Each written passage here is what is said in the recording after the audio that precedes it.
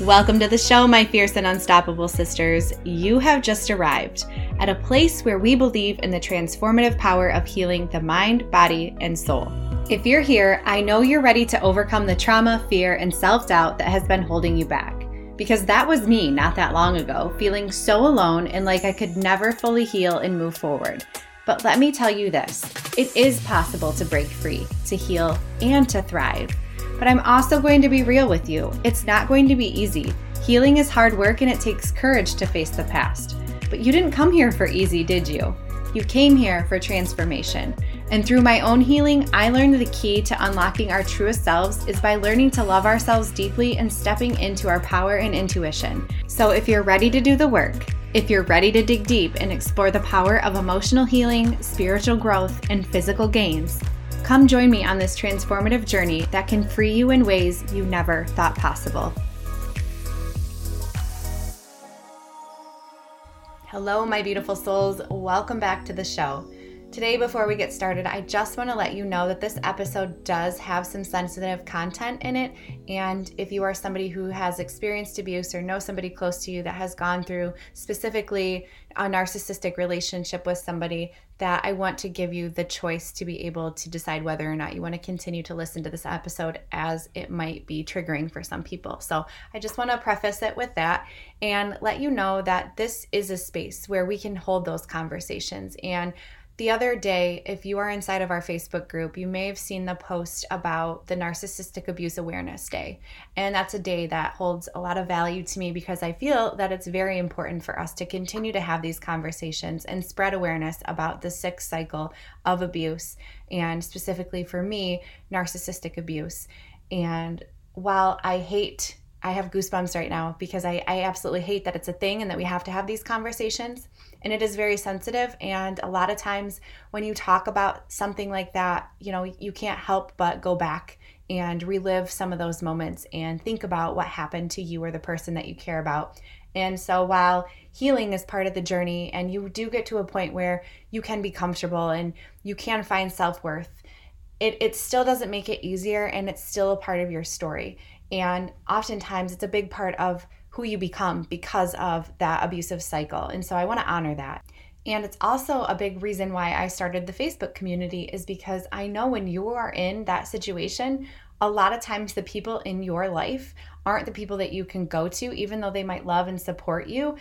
There's a lot of judgment there. There's a lot of fear. There's just a lot of things. And so I would have loved to have a space where I could go and have conversations with women who understood me and that didn't judge me, and that could potentially help me, because that's how we learn and grow, is from other women who have gone through similar and we could reach out to and feel connected with. And so while our Facebook group isn't all about those things, of course, we have enlightening conversations, and it is all about health and healing in general. But it is a space where you are welcome, and we would love to have you inside of there and hear your voice and allow you to be able to share your voice in whatever it is that you're going through, because there's power in that. So just wanted to touch on that a little bit before we dive into today's episode. And I really want to give you a blueprint if you have gone through abuse or you are in an abusive relationship, and kind of how to lay that out, or to help another woman who's going through it. And I don't advocate for breaking up relationships. This is not what this is about.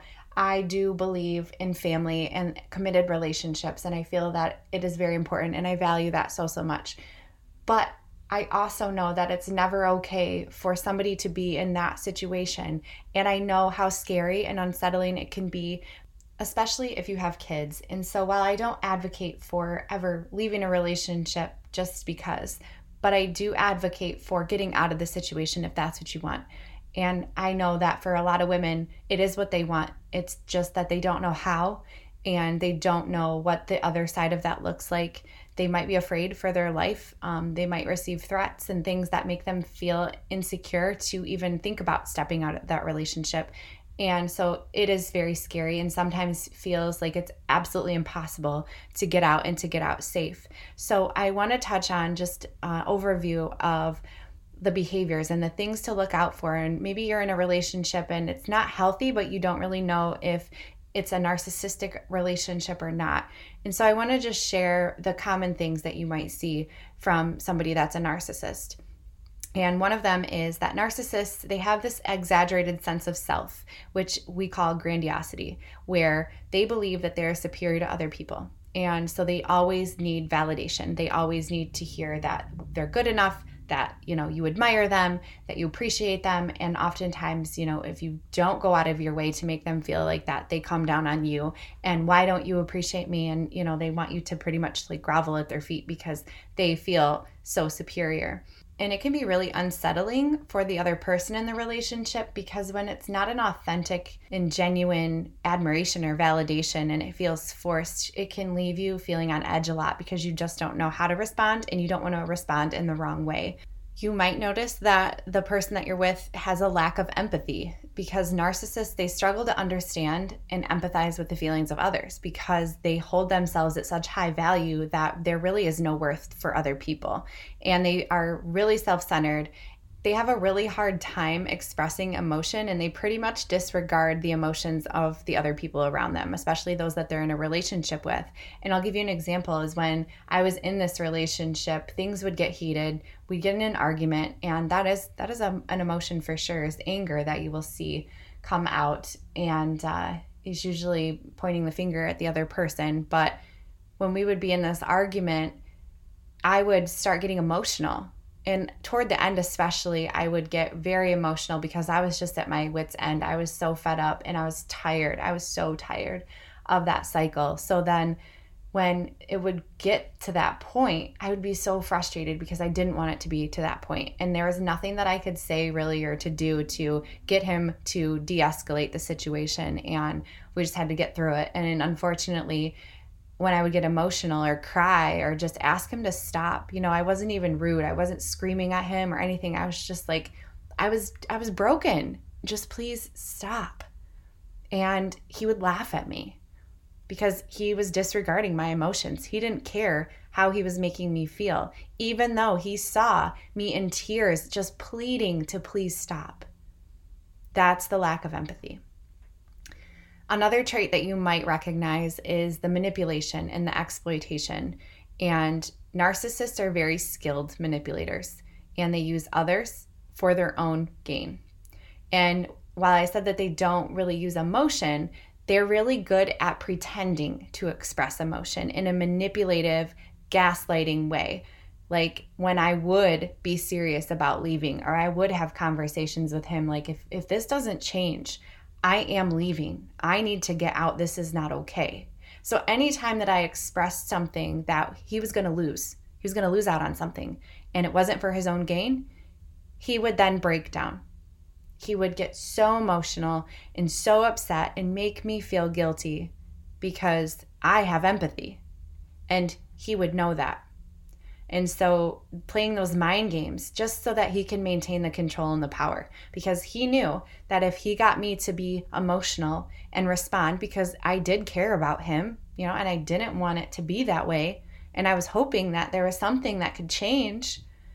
And so in order to get me to stay and to continue that cycle, he would play those mind games with me and make me question, like, is it me? Am I doing something wrong? Is there something that I could do better? You really do. I feel like this is a huge reason why so many women in these relationships have such a low self-worth, is because you're constantly on edge and you're constantly questioning whether or not you're okay, you're doing the right things. Are you good enough? You don't need somebody to tell you those things. You tell yourself that multiple times. And of course, in a traditional narcissistic relationship, you get told those things a lot too. So it just doesn't help to build your self-confidence at all. Again, like the sense of entitlement, they feel like they're entitled to special treatments, and that they may expect others to meet their needs and fulfill their desires without considering anybody else, or boundaries. So setting healthy boundaries with somebody like that is very difficult because they feel like their needs need to be met before anybody else. And so when you have kids with this person, sometimes that can be challenging because it's almost as if they're a kid themselves and they would rather you take care of them before you took care of the needs of like your kids, your parents, anybody else. They come first. A very selfish way. And they constantly need that validation and attention because they crave it. And they crave it so much that they actually may engage in attention-seeking behaviors to maintain their ego. And the example that I could give with this is that, if he ever felt threatened, if you ever felt threatened that I was going to leave, or that, there was going to be somebody as a threat in our relationship, or maybe I was giving my friends or my family too much attention and he felt like he needed attention, he would do things to just inflate himself and to get that attention. So he would make a scene. He might puff up his chest. He used to get road rage really bad to prove himself, that he was the bigger, badder dog. Just behaviors like that to just inflate his self-image. It was awful. So awful. Gosh, as I go through this, it's just like, I really, really wish that this wasn't a thing. I really wish that no woman had to go through it, because it sucks. And like I said, it just puts you back into that memory of what it used to be. And I'm so glad and thankful that I got out, but I can't help sometimes but to beat myself up for staying as long as I did.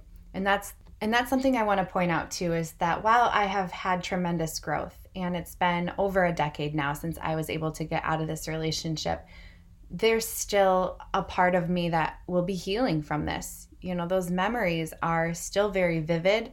And while I don't allow that to affect me, it is a part of my story. But one thing that I really hope that you can get from this episode, or, from your support group or anywhere else, is that this isn't about you. The behaviors, the manipulation, the things that are being said and told to you are not about you. It's about the other person. And honestly, I would love to say that there is a way to be able to change that, because I know when you care about that person, you really do hope and wish that there's something that could be done to change that. But I really don't believe that there is a way for somebody that's like that isn't willing to be aware of this type of behavior and wanting to change it, because really they're the only ones that are going to be able to do that. And a lot of the times they aren't even aware of it. And if they are, they have no desire to change it. So for you, it's not your job to change that person. And there's nothing that you can do to make them see that. They have to see it on their own. And that's hard when you care about the person. But more importantly, recognizing that it's not about you, and that you have to build your self-worth back up. And that's one of the hardest things, because naturally as women, we beat ourselves up enough, let alone being in a relationship with somebody that just validates our own insecurities, makes it really, really hard for us to even think that we have a chance to get out, or to find somebody that is worthy of loving us, because we have been belittled and beat down for so long that we honestly believe that we are the scum of the earth that this person is making us feel like, and the person that we look in the mirror and question all the things that we're doing. So if anything, please understand that you can rebuild yourself and that you are deserving, and this has nothing to do with the person that you are. And I can only hope that one day, if not today, that one day you can look in the mirror and have that moment like I did, where you wake up and it just clicks for you. And even though you may not have all the answers and all the pieces are still trying to find their way to each other to figure it out, it starts to become a little easier when you recognize that, hey, I actually do deserve something different. And this is not okay. I think for me, I kept telling myself it was going to change, and that he did love me, and that I should stay because I did have a child with him and I did care about him, And then I finally just got to that point where it was like, no, none of this is okay. In that moment, I had thoughts of leaving. I had kind of had these hypothetical scenarios play out in my head, but I never really was serious until that moment. And in that moment is when I started to make a plan. And I wanted to talk to you about that today, in making a plan. And unfortunately, unless you can get out quick, it takes a little bit longer than you would hope, because especially if there's finances and kids and things, it takes a while to get that all set up. But there are a few things that I did and that you can do to start that process, and be comfortable and confident in knowing that there is an end and there is an out, and that you most certainly don't have to go through this alone. And there are other women out there, unfortunately, that have navigated and can help you get through this. So first things first, if you are considering getting out, or somebody that you want to help get out, again, it starts with that wake up moment of realizing that this person isn't going to become aware of what the things are that they're doing to you. And if they are, they're not going to care enough to change. And you have to start looking within yourself and reframing the things that you have been told and validating all of the self-worth that you have long forgotten about because you've had to bury it, because you've had to put up a wall, because you've been fighting, but it's there. And start digging into that. Start remembering the woman that you were. If you can find one little piece of light in your life right now, hang on to that, because that's so important, and that's going to help you get out. That's going to be the thing that you cling to that's going to pull you out of that, because that's what I did. As soon as I saw a little bit of light, I grabbed onto that, and I haven't let go of it since, because that for me was the hope. That was it. That was all I needed. And for me, that was my daughter. And I was also going to school, and so I knew I had some sort of future. Even though I wasn't financially stable at that point, I knew that at some point I would be okay. And I knew that. I believed that. And so I'm asking you right now, as hard as it might be, the only thing that you need is the belief that you can. And once you have that, the rest of it will come. But it does take time in most of these situations, just because there are so many layers to it. And so the number one thing for me, I believe, is the most important, is to establish a support network. So if you don't have people in your immediate circle, reach out to anybody that you can trust, whether that's a coworker, maybe it's family, maybe it's friends, maybe it's an online space, a group, maybe it's somebody that you follow that has gone through something like this that you can connect with and ask them questions and trust them. Hey, somebody right here listening to this podcast, that I am always available to you. And maybe I'm not the right person for you, and that's okay too. But the point is that you find somebody or a group that you can establish a safe relationship with, that you can share your situation and trust that they can help you develop this plan so that you can use them as an emergency contact, or you can communicate them when you need to. If you don't have anybody, I would suggest that you research local resources, helplines, shelters, counseling services, and things like that that can offer the guidance and support that you need. Sometimes it's good to have a couple different resources in your back pocket. So whether it's like a 1-800 helpline that you have, or, somebody, you need to have a couple of people at least that know what's going on so that they can be there to support you as you go through this. The second thing is to create a safety plan, because safety is the most important thing. And getting out is scary sometimes, and you just don't know what somebody's capable of in this situation. And there has been situations where women have been in imminent danger, and we don't want that. We don't want that for you at all. And I understand that is what holds a lot of women back, is because of the fear of what could happen if they were to leave. And I don't even like to think about it. So the other thing that you need to do is identify a safe place that you could go in case of an emergency. When you're in immediate danger, somebody that is a trusted friend or family member that you could go to, or a shelter. Always have a bag packed with your essential items, with your ID, your financial documents, any medications, and personal belongings, that it's ready to go in that instance that you just need to grab and go. And do your best to memorize some emergency contact numbers and keep a phone or spare change to make calls, just so that you have a backup plan. If, for me, when I was in this relationship, there were times where he's broken multiple phones of mine, or he would withhold my phone from me. And that's very scary. And it's very, you feel so helpless when you're in that situation, because our phone is our lifeline. Everything is in there. And when that is taken away, you really don't have any resources. Most people don't have home phones anymore. So make sure that you have some sort of backup plan, or you have a neighbor's house that you can run to and use their phone. And at least you would have those numbers memorized so that you could contact somebody. The third thing would be to secure your finances and start saving money. Some people have opened up their own bank account. Some people have stashed cash in a spot where their abuser wouldn't notice. And then gather and make copies of important documents. So your tax returns, any property or things of value that you have, any titles to vehicles, bank statements, things like that you might need, because these are things that you really don't think about when you're going through this situation. Because when I look back, I'm like, oh my gosh, I should have grabbed that, because you're in such fight or flight that you're not thinking of those long-term things that you're going to need later on down the road. And, if you're married, then you have to deal with the legal aspect of that. But things like property and vehicles, if you don't have the title and it's in both of your names, or, you can get yourself in sticky situations simply because you don't have the proper documentation to support that it's half yours or it was yours at all. And they will hold that over your head if that vehicle is in their name, or, even if you paid for it, any sort of receipts or anything that you could have to prove that they can't use that against you. You want to make sure that you have that. And speaking of documentation, this is really important. And I did this for years after I got out even, is that I kept a record of any incidences of abuse.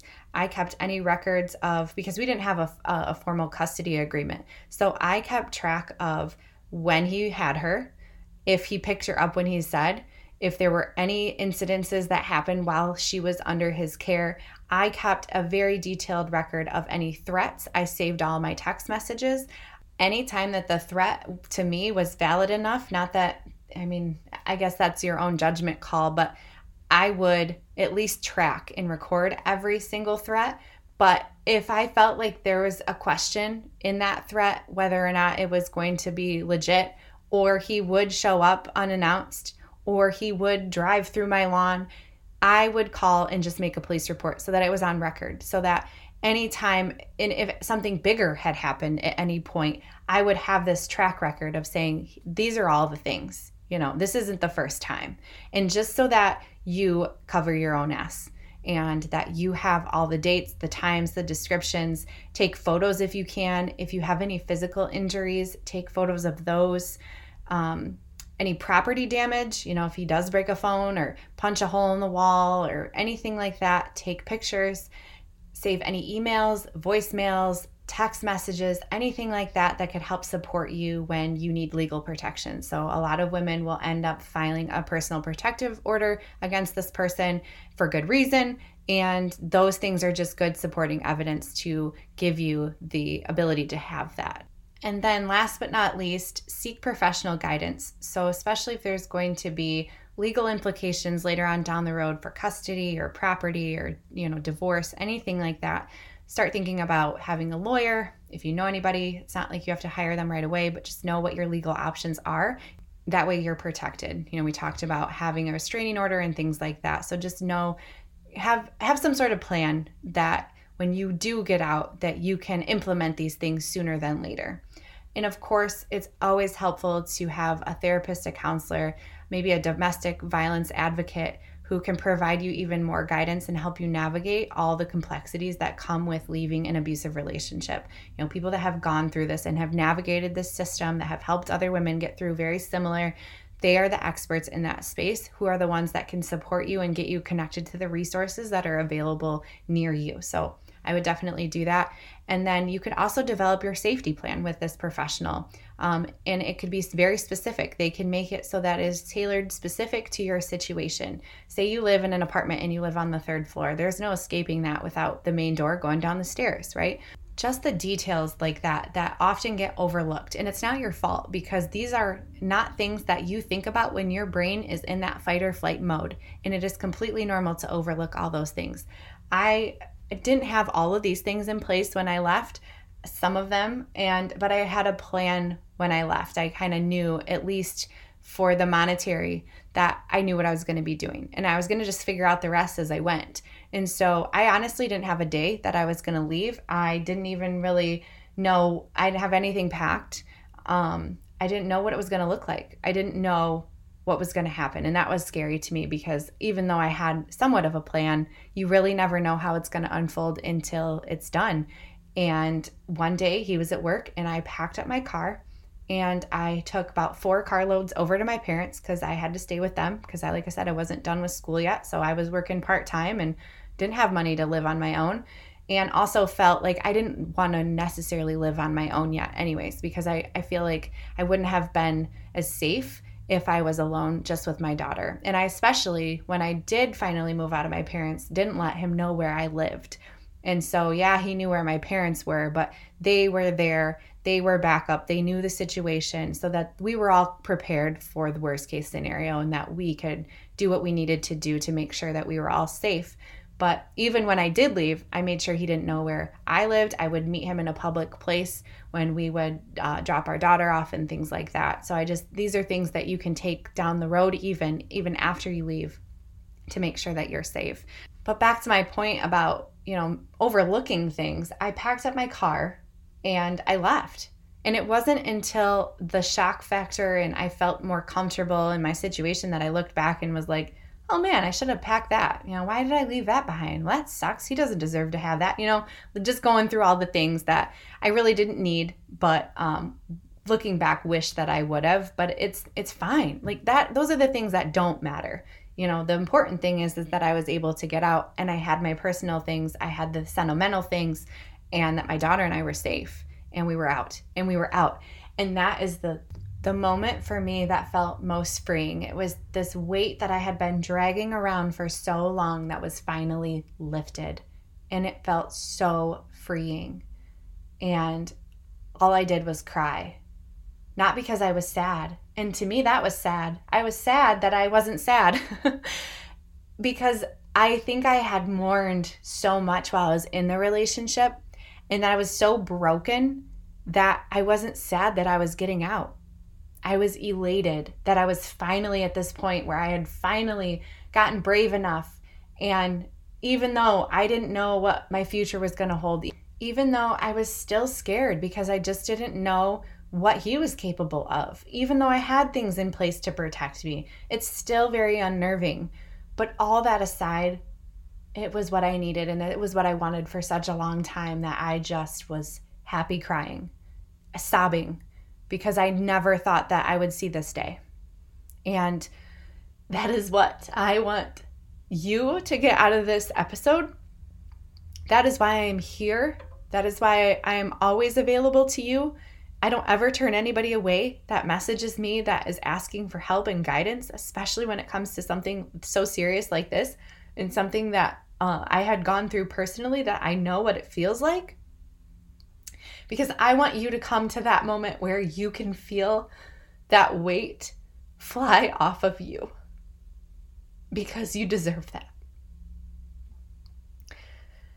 Oh, sorry. I'm going to gather myself up and really hope to see you over in our Facebook group and really hope that this inspired you or somebody to take that next step, as scary as it is, and know that you're not alone. You don't have to do this alone. And if anything else, I'm here for you. I support you. I love you. And I want you to take care of yourself. I want you to want to take care of yourself. And if you are in the stage of your healing journey where you've been out for a little while and you still need that support, because it's hard. And unfortunately, our kids are also along the ride with us. And we're not the only ones that go through the abuse. They're in it too. And it can be really hard to parent these kids after they've witnessed things like that and to make them feel safe and to ensure that they don't get themselves into a situation like that and to help them learn about self-worth and the importance of staying safe and advocating for yourself. And all of the aftermath from an abusive relationship is something that isn't talked about either.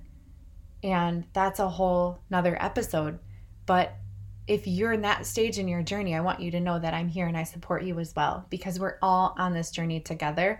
And just because we're in different places in this journey, but we all get it. We understand. And we might be so different in other areas, but we have this that connects us. And as fortunate as it is, it's something that made us, because you can't come out of that. You can't be in that and not have the similar characteristics, concerns, and stories that we all share. And so we need to form this alliance together in having conversations, spreading the awareness, and just making sure that no woman has to go through this alone and that every woman gets out and gets out safe. Thank you so much for just being here with me today. I really appreciate you more than you know. I would like to end this on a happy note. So with that, if you haven't left a review or shared the podcast with somebody, please do that. It just helps this podcast grow. It helps us reach even more women that might need this support and guidance too. So if you could just go to Apple Podcasts, you scroll all the way down and you'll see where you can leave a review. And then, of course, like I said, if you would share it, it would mean the world to me. I appreciate you so much, and I'll see you back here soon.